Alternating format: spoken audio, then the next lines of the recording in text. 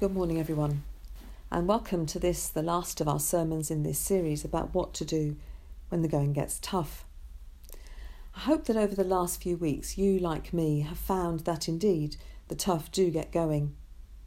Not one of our characters has rested on their laurels. They've all risen to the challenges set before them, although some in more positive ways than others, it has to be said. So what about this last person in our list, Haggai? What did he do? I can honestly say that I've never preached about Haggai before, but as I have spent time with him and his little book in the last few weeks, I wonder why, because it strikes me as such a powerful reminder of our call to be disciples and what that really means. So who was Haggai then, and why is his tiny book of just 2 chapters in our Bible? The Hebrew prophets had been promising for centuries that if the Israelites didn't change their ways and follow God, be more obedient and just, etc., then they would find themselves in exile, the temple finally destroyed. And it all happened in 587 BC. You can read about it in 2 Kings 24 and 25. Clearly, though, this is not the end of the story. Those same prophets always said that there was still hope, because God would eventually bring a remnant of changed people back to live in Jerusalem, with a new temple, and his presence would be with them. In 520 BC, the time of Haggai's book, the Babylonian Empire has recently collapsed and the Persians are now ruling the world. And they were happy for some of the exiled Israelites to go back to their ruined city of Jerusalem if they wanted. And a small group did. Joshua, the high priest at the time, and Zerubbabel, a descendant of David, took a small band back there and they began to rebuild, starting with homes for themselves. You can read about this in Ezra chapters 1 to 6. The future looks really bright, in fact, unless, of course, you are Haggai. His book is written in 4 sections, which all take place in a period of about 5 months. One commentator I read has calculated with various calendars that, in fact, the story all begins around the 29th of August in that year. What a coincidence, as this sermon is for Sunday the 30th of August. Actually, as I reflect on this, I find it really challenging. Is this a message that God is giving to us for today too? But more on that later. In the first section, which we read from chapter 1, Haggai makes his prophetic accusation. You're spending all your time and resources making sure that your own homes are perfect, but what about God's house? Their response, verse 2, it's not yet time to rebuild the temple. They don't seem to see that he's really asking a deeper question. Are your own homes more important than your allegiance to God? The temple had been in ruins for 70 years, but somehow the Israelites were not able to see that that was important and could even have something to do with why life was being so difficult for them. They've planted lots of crops but harvested very little. When they've had a drink, they've still felt thirsty. They've even put on extra clothes when the weather turned colder, but not felt any warmer. They've earned wages, but put them into purses seemingly full of holes, in other words, spending more than they've earned. They were putting in so much effort, but for very little reward. Why? Haggai goes on to quote from Deuteronomy 28 about the covenant curses. Basically, he says to the Israelites that it is as if you are rebelling against God's covenant. You need to change. He reminds them of the relationship that they are supposed to have with God. You can compare this with our reading from Mark 12, verse 30. Eventually they take notice. He tells them to go and cut timber from the hills to build a new temple to honour God. Do it just for him, he says. Amazingly, they are convicted. They do as asked. They listen to Haggai's message from God and they set about rebuilding the temple. But a month later, God has Haggai say something else to them. It's not very grand, is it? Haggai asks who can remember what Solomon's temple was like, because this is nowhere near the same. Well, of course not. How could it be? Not many people could remember. It was 70 years ago. But they would have been told the stories of how incredible the temple was. He reminds Joshua, Zerubbabel, and all the people to be strong and to get on with their work because God is with them. just as he was with the people as they left Egypt all those years ago. And again he speaks of how Jerusalem will be rebuilt and will be vitally important once more as it takes its place in God's kingdom. The temple has an important part to play in all of this, he says. It needs to be splendid. He tells the people to work with hope, even if that's not quite how they feel at the moment. The next time we hear from Haggai is 2 months later, verses 10 to 19 of chapter 2, when he calls the people to remember again God's covenant with them and to think about how faithful they are being to it. He does this using storytelling. It's such a great way of helping people engage with big ideas, even today. He talks to a group of priests about ritual impurity. He asks them about the laws around dead bodies. If someone carries consecrated meat in the fold of their garment, and that fold touches some bread or stew, some wine, olive oil, or other food, does it become consecrated?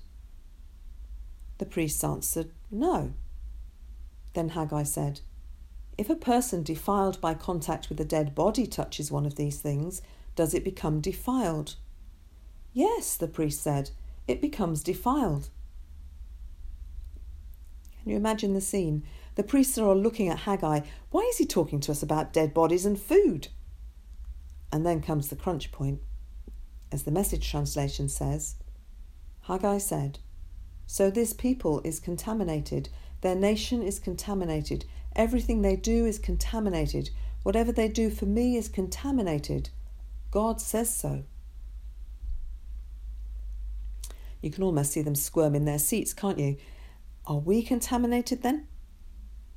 Haggai goes on to remind them of their time before the rebuilding of the temple began. He explains it like this. Their apathy and injustice was reaped in just how few crops they were able to harvest. In other words, they were impure too, just as if they had touched a dead body.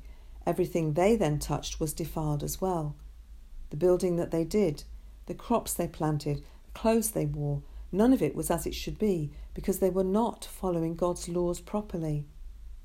Haggai says, if they can change their ways, repent and become faithful again, then there will be blessing. He repeats several times, give careful thought to this. In other words, you really need to work this out. Think about it very carefully. What needs to change for you to be blessed once more? Israel's future is in their own hands. God is waiting for his people to be faithful. It's very similar to the challenge that Moses gave to the wilderness generation several times before, the ones who wandered round and round for 40 years. Obedience and faithfulness will lead to blessing, while unfaithfulness will lead to misery and ruin. The book concludes with Haggai's last few words to the Israelites that same day, reminding them of the future hope for God's people and his kingdom. He talks about destroying evil nations, overthrowing royal thrones and powerful foreign kingdoms. He even reminds them of what happened in Egypt, overthrown chariots and riders as they followed the Israelites into the sea. Finally, God reaffirms his promise of a chosen leader from the line of David. Of course, Zerubbabel is from that line, for his new kingdom. So do Haggai's generation experience all this? Will they turn from their current ways and become faithful again to God? Will Zerubbabel take up the challenge to be the saviour of the people? Well, to find out, you need to read the next two prophets in the Bible, Zechariah and Malachi, and their stories. But it seems to me that this little book actually contains a great challenge to every generation of God's people, including yours and mine right now. Someone put it this way: there are 3 things we need to notice in this book. First, our choices really matter. Second, the faithfulness and obedience of God's people is part of how God has chosen to work out his purposes in the world.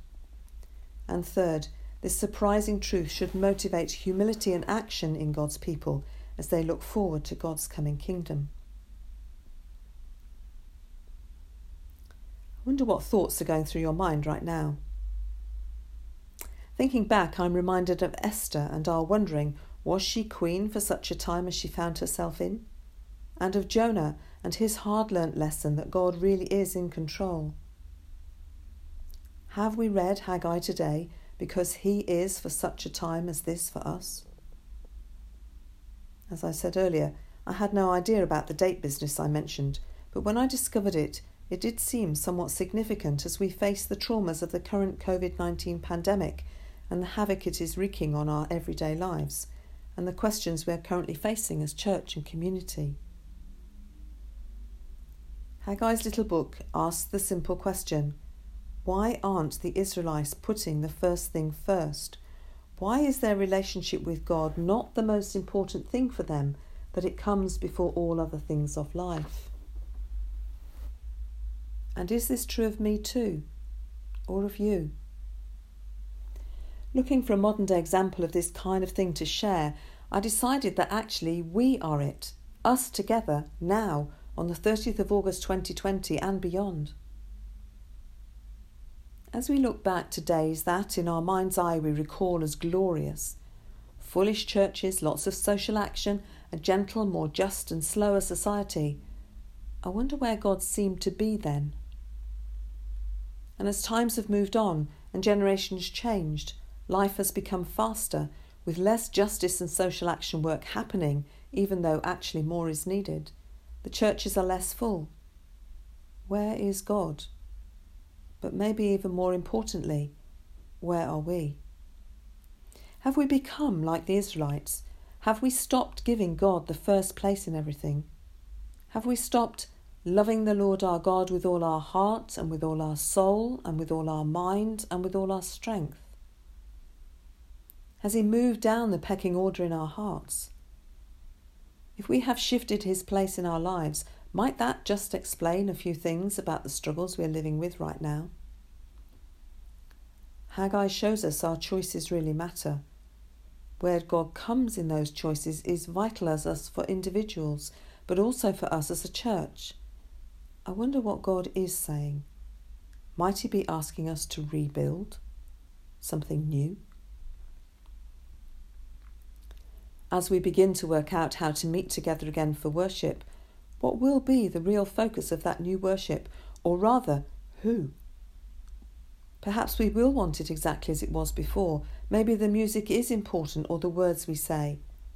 Well, yes, all these things matter, but the most important thing is surely to keep the first thing first, that we come together either physically or still with our paper and email as best as we can, to worship God with our very being. The how of that is perhaps not as important as the fact of it, surely. For some of us, being together will still remain a way off. And in fact, we can never go back to what was, because as people we have and are all being changed by this experience. But what does remain the same is the fact that God wants us to put him first in everything, and with that obedience and faithfulness, there will be blessing. And not just blessing for us, but for many others besides. Which takes us to the second point, that the faithfulness and obedience of God's people is part of how God has chosen to work out his purposes in the world. God will use us in the world. As we consider our second church plant, God is way ahead of us and has already begun to put things into place that, if we are obedient and faithful, will bring a blessing to some of the poorer parts of our parish and town. But will we be what he needs us to be? Or will we get distracted into building our own things rather than what he wants us to build? The very fact that God wants to use us for his glory should surely take us to the point 3. Are we then motivated to humility and action as we look forward to God's coming kingdom? Are we putting him first and keeping him first? Haggai 2:18 ends with, "From this day on I will bless you." As God's people humble themselves and really put God first, so he blesses them. As I attempt to live a holy life in my everyday, God will bless me with an intimate relationship with him. But will I let him?